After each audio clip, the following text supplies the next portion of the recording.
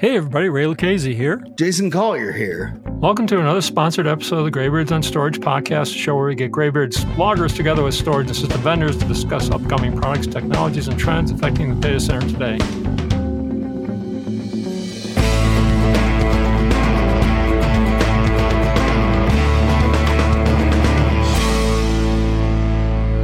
We're here at VMware Explore 2023. The end of the season, the end of the sessions and stuff like that, trying to figure out just what went on. So, Jason, what do you think about the show? It was interesting. So, between, the random booth traffic that we had and just some of the meetings that I had, overall interesting show. It's going to be interesting to see how, VMware progresses. Given the Broadcom acquisition. Yeah, period. How that plays out is still yet to be determined. I heard that UK gave provisional approval of the acquisition, but where it goes from there, I think the Asians are still thinking about it, and there might be one or two other European companies looking at it to some extent. I thought, the keynote kind of stuff, the Private AI Foundation was pretty impressive. I mean, yeah, it's the thing they need to do. It's obviously this large language model, Gen AI, hype stuff. They have hype. That they have to follow. You got to say it because it's got AI in it, right? It's got to follow. Yeah, well, it's just a game. Generative AI is a thing, right? And yeah, if you're not on board, then you're overboard, right? Yeah. Well, I mean, everybody saw this ChatGPT, user adoption rate go sky high within like 2 nanoseconds, and I got to get some of that money. There's just too much money there's being spent for us not to keep it. But, to some extent, the world from VMware and on-prem and enterprise data centers, there's this, I've got my data, you got your data. I don't want to share mine with you, and you don't want to share yours with me. Well, I think that's the biggest thing with generative AI is everybody's trying to figure out how to contain that within basically their select set of data, right? Yeah. Like, we want to use this technology. This is great technology. There are many things that we can use it for, but we need to contain it so that basically our intellectual property is not leaking out. Doesn't leak out. Yeah. So the Ray on storage intellectual property, the GreyBeards on storage intellectual property is probably feeding ChatGPT right this very second. I'm sure it is. I'm sure I'm there. So, but yeah, so it's to control, it's to constrain, it's to be able to take advantage of this open source plethora of large language models that exist out there, and creating a Jason Collier chatbot for AMD EPYC processors. Have you seen the power requirements for ChatGPT? Is it more than like 12 kilowatts or something like that? It's absolutely insane. I actually saw a really good presentation. It was done by Bill Clayman was doing it at Data Center World. He was doing this presentation and training or inferencing? The training component. So specifically on the training, and it was a little bit of training and inferencing. It was a little bit, let's just say it was muddy. But like a Google search, like how much power does like a Google search consume? A kilowatt or two. So he had like here's an LED light bulb, like one LED light bulb. It could power for 11 seconds. Oh, okay. That's what a Google search would take, inference does. A ChatGPT session is 36 light bulbs. 36 light bulbs? So only 36x. Yeah, only 36x. Is that a lot from your perspective? Now, is it a light bulb LED or is it like a data center? Yeah. Oh yeah. No. level. So that was the LED. But when you think about that, when you basically say that you now have to take your data center components and then scale them up 36x. Yeah, but it's only just GPUs and stuff like that, and EPYC CPUs, of course, obviously. Yeah. But it's like, but yeah, that power constraint, that's a real thing. That's a real thing. There's right? a difference here between training something like ChatGPT from start with 12 gigazillion bits of intellectual property from everybody else versus taking something that's trained like Llama 2 or Llama 4 or whatever it is, and working all the Jason Collier knowledge into that. So it's like transfer learning doesn't take that much, I would say, versus the training. I've seen some pretty interesting companies that have been taking those large language models and then applying them to very, very, very specific tasks. Yeah. As in, one where they're using it for training at a law firm. Okay. That is training against literally all of their case data. And not only all of their case data that they've got internally within the organization, Right. but basically everywhere that they practice law. Okay. So And how the judges typically rule on specific things. So they're taking this. all this and information that they've gotten Yep. over the course of decades and decades of service, and then they're Right. trying to incorporate that into a chatbot. Yep. What's that take? Like one light bulb, 10, 15? Yeah, there's a couple.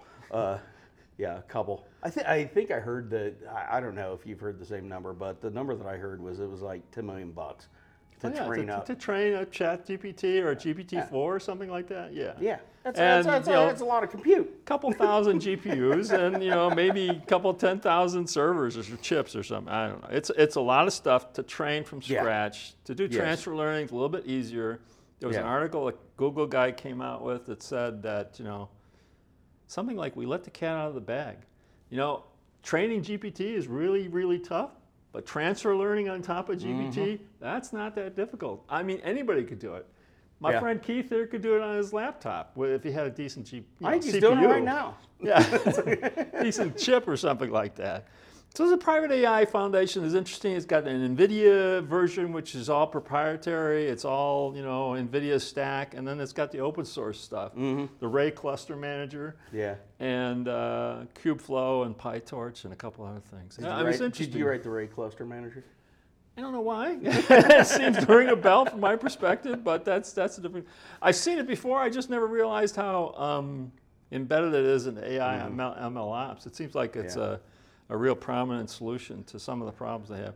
It's cluster management. I'm asking myself, now why can't vSphere cluster management do what you need to do for ML ops? And apparently it's not there. And then, okay, so what about Kubernetes cluster management? Tanzu and all that stuff. No, it's not there. Yeah. But so many technologies out there. They're like 80% of the way there. Yeah. And they're not all the way there. Yeah. So AI is still fast moving. Cluster management's hard, by the way. Yeah. It is not an easy thing to tackle.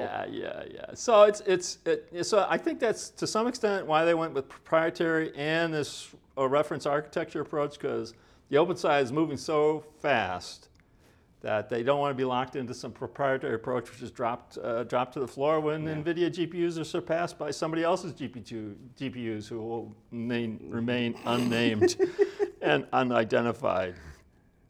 Stuff like that. So the private AI thing, I think it was an obvious play for these guys. Yeah. It made sense. It's something they can afford. It's something they can play the on-prem card against, and it just makes a lot of sense. So, but like I say, it's a lot of hype there, a lot of stuff going on there. Whether it's real or not, only time will tell. Well, you know what? Yeah, in that hype, there's a lot of hype, and whenever there's a lot of hype, there's a lot of funding behind it too. Oh God, so. Yeah. Nobody's. It's going to be interesting to see where venture capital lands.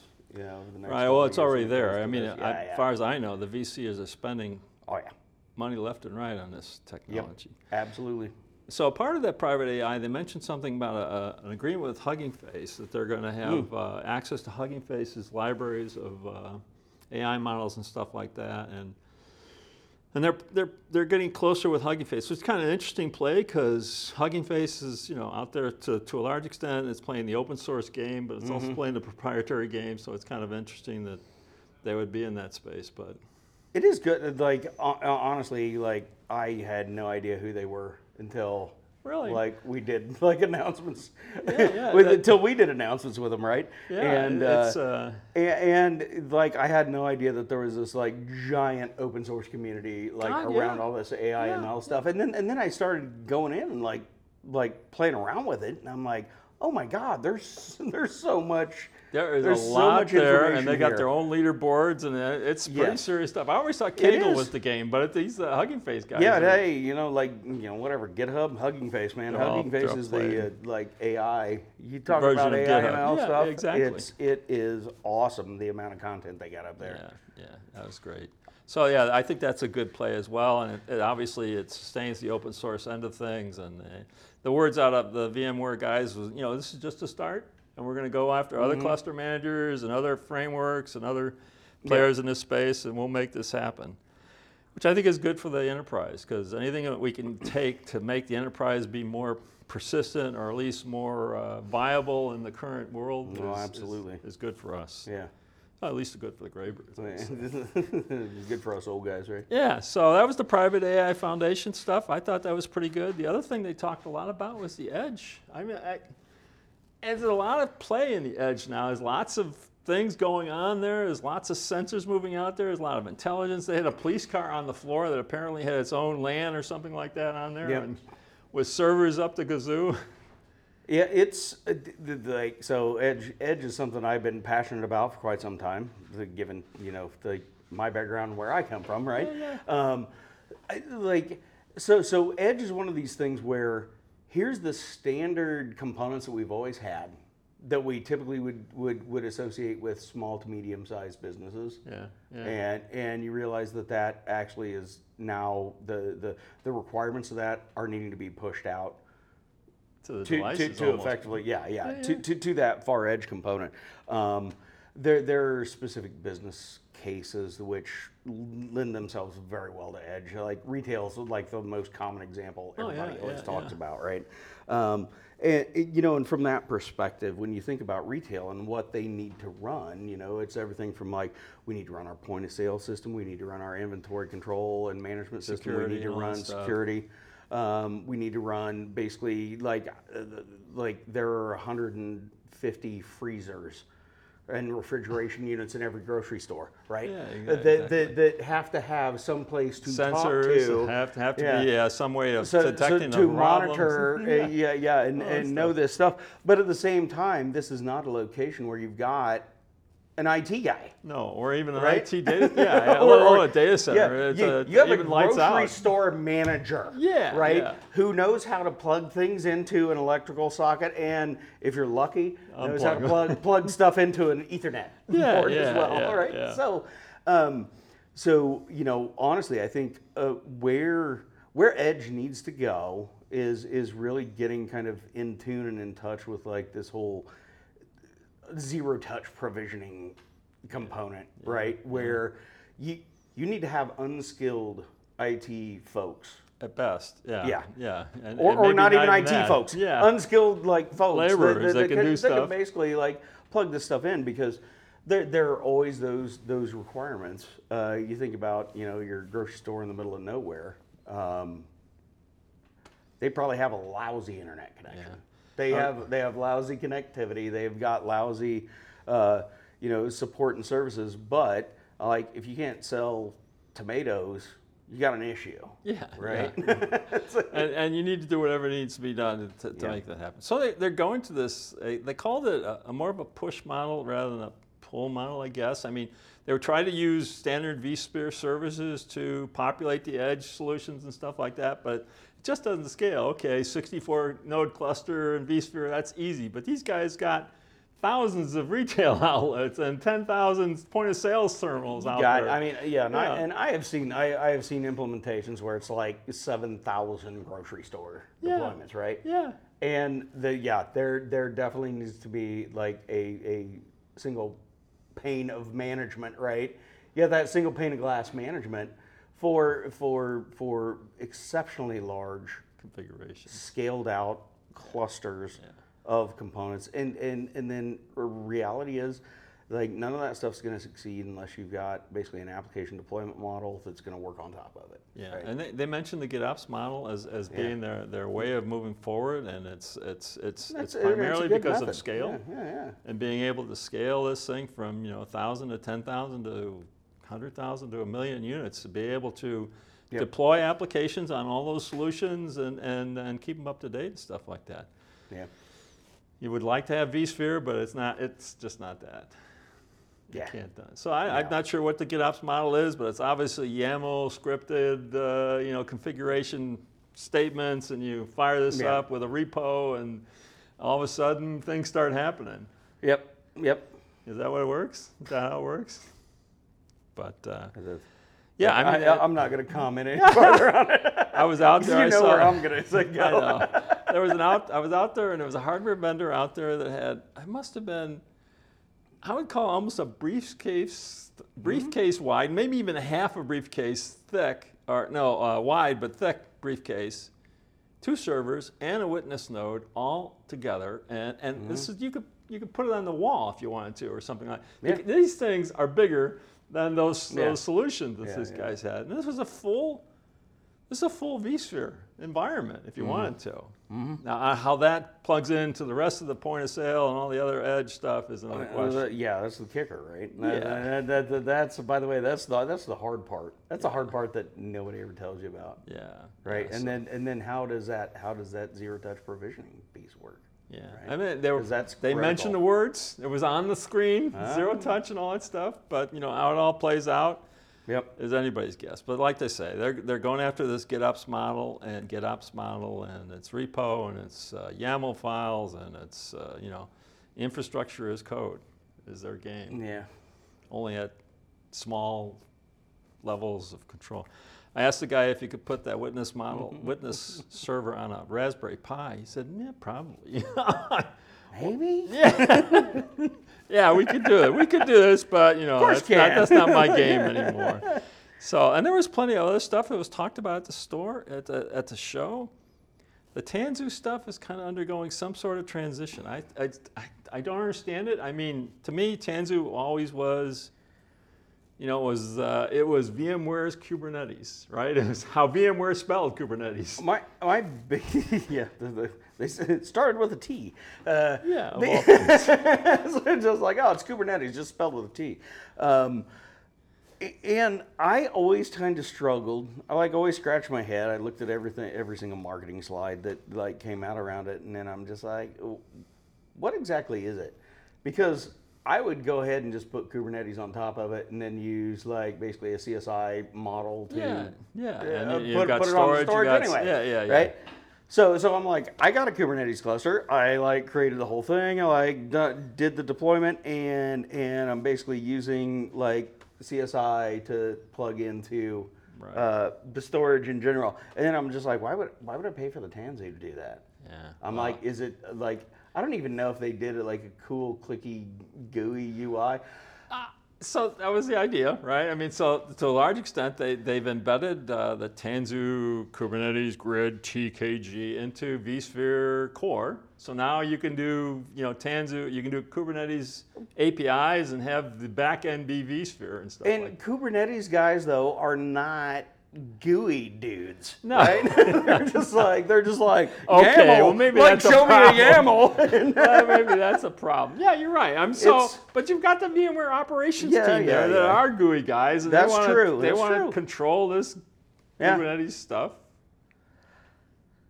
This is definitely a really interesting, I think, paradigm. And when you look at basically the operational models of it, you look at folks that are actually deploying Kubernetes applications, solutions. They are not the same people that are managing VMware clusters.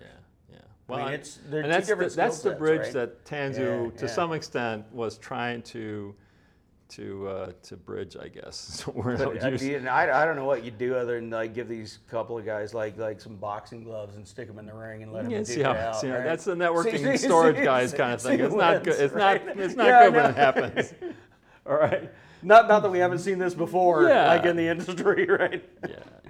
Yeah. But it's going beyond that. This whole Tanzu application platform and Tanzu Insight and App Engine, they're trying to make Tanzu somehow be the application driver for the world. So they want to be able to run Kubernetes apps. They want to be able to run standard cloud apps. They want to be able to run vSphere apps. They want to be able to control it all under Tanzu. It's a one orchestration solution to rule them all.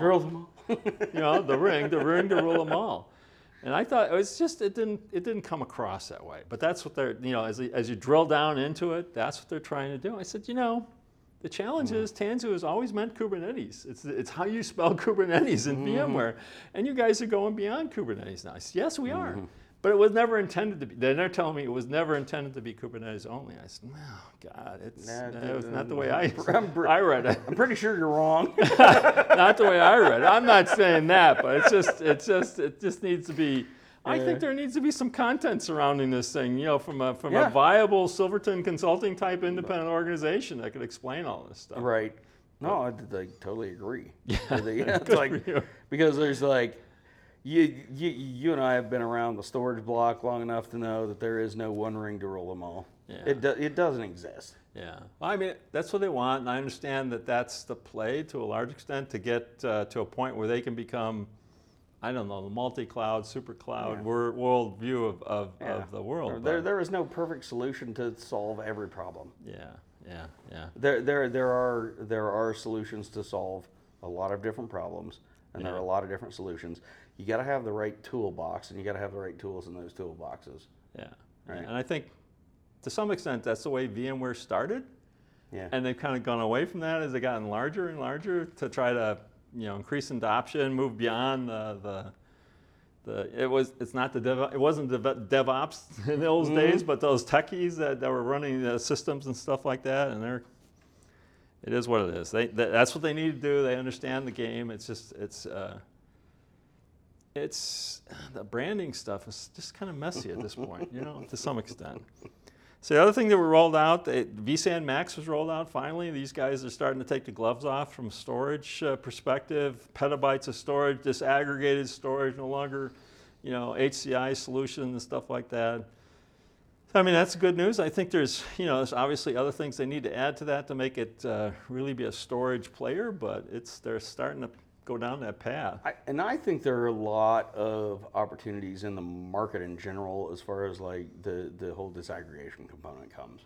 Yeah. There are a lot of things that are starting to happen. There are a lot of technologies that are starting to... You're thinking CXL or something like that? We'll see. But I asked the question. I didn't get any answer on CXL. but it's like things like that are starting to show where more disaggregated components are going to actually come together, and you can have this unified framework on which you can utilize this stuff. And I mean, so RFC 1925. You hear me talk about this all the time? You keep talking about this thing. I'm going to keep saying like 10 years old? What? Well, so what, I think truth number 5, every old idea will be proposed again with a new name, new presentation, regardless of whether it works. Yeah. SGI built this shit years ago. Yeah. They built it in the year 2000. Or something, Yeah. The Origin 3000. Yeah. All this disaggregated stuff existed. Yeah. They had it. They had basically here's your router brick that would plug in. Here's your CPU bricks, your memory bricks, your storage bricks, PCI. All that stuff would plug in, and here's this disaggregated thing. Now you're starting to hear about we could do this disaggregated thing. Shared memory was in the mainframe. Oh, yeah. And then in the 1980s, okay? It was a thing they were talking about. It may not have been gigabytes, it was probably megabytes, but it was the same thing. Yeah, but so vSAN Max I think is a good play. It's going to piss off all the storage vendors, but it's been in the playbook for a while. They're just kind of starting to roll it out. Yeah. A lot of updates to the workspace stuff. I just, it's not my area. I don't know what's going on. They mentioned autonomous workspaces. I said, what the hell is an autonomous workspace? It's just a dumb terminal that you're loading apps on and stuff like that. Once again, like every old idea. It's like timeshare, only a little bit better. I won't go there. But it's sort of that game. And so there's some updates there. This whole digital experience, they're trying to do some better monitoring of how you and I would use these terminals. Can we get a 3270 into it? Yeah. Don't go there, okay? I've been there. I know that. I don't need to know. I don't even need to talk about it. 3270s, come on. You'd be surprised what we did with 3270. You can do an amazing amount of stuff with 3270. Yes. Don't go there. All right, the other thing that came out was NSX Plus. They've been rolling it out bits and pieces over the last couple of years. It's like another one of these things, one network to rule them all. I mean, they want to be the orchestrator for all networks for your data center. So AWS, Azure, Google Cloud, VMware, they want to be able to have that level of codependency, simplicity, cooperation, or whatever. They want, so the problem to some extent, and I'm not a network guy, there might be some other network guys in the room, stuff like that, but the problem they say is networking. So when I run apps on AWS, or I run apps in my on-prem, or apps on Azure, setting up the networking is a nightmare. Yeah. This is an overlay on an overlay on an overlay on an overlay on an overlay. So I thought there was only 7 levels here. On an overlay. don't read about the last overlay. Okay. Yeah. Oh, and these are all sitting there at like levels that are. No, it's and when you try to actually go through and like expose services, like say you're setting up Kubernetes cluster and things like that. I did one where I was setting up like this Kubeflow thing, doing some AI ML training and all that stuff, but the networking, a flipping nightmare. Was right? it? Oh, setting up the Kubeflow one. There's like, I don't even know. There are like 100 different containers that are running underneath that. Yeah, that exactly. basically. Oh, but and this specific part is communicating on this overlay network, and this is doing this microservice communicating on that overlay network, and all this crap. And then I'm just like, how do I even expose these services, right? And I'm just like sitting there looking at like my metal LB configuration and being like, oh my God, what is this thing looking like, and how do I expose it? Oh, and then I'm doing it on a network where I gotta like go through like proxy connections and all this stuff, and I'm just like, and it was a train wreck. They hit an iceberg. I think right? you want NSX It's like, Plus. That's what you want. That's what you need. That's what VMware believes. It's the gameplay. It's just networking is a challenge. Well, I tell you what, it's too damn complicated. And here's the thing, that when it gets too damn complicated, I always think about the classic game Mousetrap, right? Yeah. Like, oh, here's this thing. Like, oh, so you go through and you crank all these things, and then like, and this is how it all works. Like, and this is the networking in your data center. And then I just think about, like, here's this wooden thing with a spring on it. Yeah, exactly. Man, that's a hell of a lot better at catching mice. And I look at basically what we've got running in data centers right now, and I'm just like, oh my God, if you could make this thing any more complex. It's like, I think it needs to get simpler. I mean, I just have a single Unix Linux system, and I'm just trying to connect it to my home LAN, and it's not simple. It's not simple. It's not as simple as it needs to be. And in protocol design, perfection hasn't been met when there's nothing left to add but nothing left to take away. Right? Famous words. Yeah. RFC 1925. Don't go there. That's truth number 12. It is. Like in protocol design, perfection hasn't been reached when there's nothing left to add but when there's nothing left to take away. Yeah. And we have gotten to a point where all of the stuff that we're doing in the cloud native workspace is a frickin' giant mousetrap. And I think we really need to figure out ways to simplify it and not make it more complicated. Yeah, I think VMware is trying to go down that path, but in the process, because of everything they have to control, it's become more complex. Make it more complicated. Yeah, it's just making it more complicated. And you'd have to strip out. Sad to say, you'd have to strip out vSphere and ESXi and start over again, and that's not going to happen. Yeah. Not in my lifetime. Maybe in yours. I don't know. But so the other thing that came out was this: they're starting to roll out chatbots. So they got Tanzu chatbot, they've got a NSX Plus chatbot, they got a user's workspace, an autonomous workspace chatbot, assistants, quote unquote. Right? They're not calling them chatbots, but they're assistants. And why? Well, I mean, the view is that, here I am. I'm a dumb networking guy. I've got control over it. I got NSX I got to deal with. Tell me what I'm looking at. What should I do? How do I get this thing to connect? Please help me. So are they trying to sell this as like this is their little self-contained chatbot that is here to help? It's trained on vSphere and VMware knowledge and NSX and Tanzu and Workspace ONE, and it'll help you understand what you're seeing. It'll help you recommend solutions to the problems you're seeing, and there'll be links there. It's kind of like ChatGPT only plugged into vSphere. Well, it's like Clippy, the paperclip. I don't want to go there. There's plenty of problems with chatbots in the past, and there continue to be problems.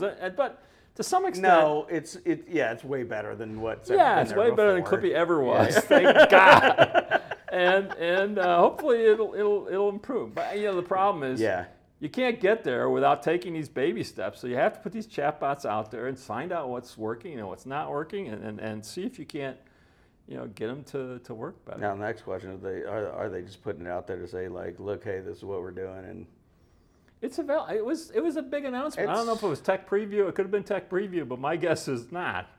Because they were pushing it pretty hard. That's kind of it's a marketing dollar spend. Possibly, but it's like this private AI. They took this private AI idea and applied it to NSX knowledge base and applied it to the private AI. I think the private AI industry itself, and basically training large language models on your data sets, is going to be a huge industry. Yeah. Period. And then, that is going to be huge. It was probably the number one announcement this week at vSphere, VMware's conference. Explore. And literally the amount of horsepower that you need sitting in a rack to do this stuff is non-trivial, insane. Yeah. And I think one of the things that folks, if you're running your own data centers out there, or if you're running your own cloud components but want to train on that, you be prepared for some cost shock. A bill. Yeah. Cost shock. Get ready for it, because the amount of power required for that is just absolutely insane. Yeah. And note the CEO of NVIDIA was also here at the show on the floor, and they were hawking the NVIDIA proprietary version of Private AI Foundation, and that makes a lot of sense. It's a good link up and stuff like that. Yeah. Well, Jensen knows what he's talking about on this stuff, and it's certainly the wave of the future. Market. Yeah, it's a huge market, and it's a huge opportunity. But there's going to be a lot of challenges for us to hit it from a data center perspective. Yeah. If you're thinking about doing this stuff on-prem, like I said, if you're thinking about doing it on-prem or in the cloud, think about money. Think about money. think about all those GPUs. Think about the value like that. that this is going to be to your company, and if the value matches how much you're going to have to spend for it, awesome. Yeah, and the challenge is, how to get corporate governance and privacy considerations and all that stuff, and if you put it in your chatbot and your chatbot's public, what are you going to reveal with that, and what aren't you going to reveal with that? So there are plenty of challenges in this space to come for the next decade or more. So yeah. And the other thing, obviously, is the Broadcom thing is still plugging away. The CEO of Broadcom was there. They gave a nice session view of what he was talking about, and it's more competitive, et cetera, et cetera. It seems like it's going okay. I just fear what's going to happen when it actually kicks in.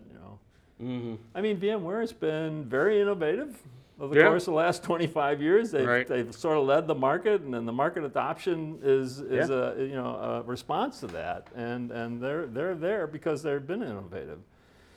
Yep. And if they close off or stop the innovative engine, it's going to be a challenge.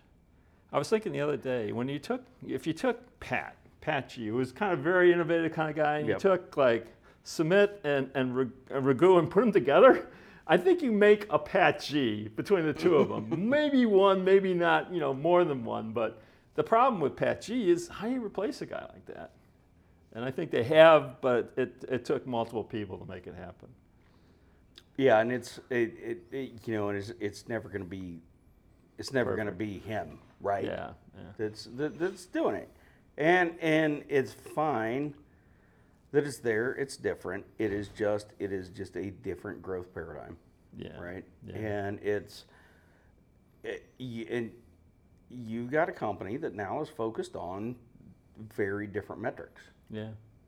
And how's that going to play out in this space? From an operational perspective, they run companies very different than what Pat used to run it. Exactly. And Raghu and Sumit have pretty much kept the Pat G model from that perspective. Yeah. And then the Broadcom thing is going to look a different world. How that plays out is yet to be determined. We will find out. It was interesting. They said it's on track to be end of October timeframe, kind of close the deal, which is pretty impressive seeing how it's all going. No, Okay. It's like- I can't think of anything else. I thought the floor was pretty busy and packed Monday night. It was craziness. Yeah. It seemed like it was bigger. The hands-on lab seemed a lot bigger than it used to be. But I haven't been to hands-on lab in a couple of years, a couple of VMware Explorers, so I don't know. But it seemed like it was huge, quite frankly. And then I didn't hear anything about participation, how many people they were here. They usually try to mention that sort of stuff, but they stopped mentioning that. I heard. I'm not going to mention it. Okay, don't mention the number. But I don't know. It looked like it was up from last year. Oh, well. Any event. I think that's it. That's a wrap. Anything else you want to talk about the show? No. Like, other than that, I think, honestly, it was a good show.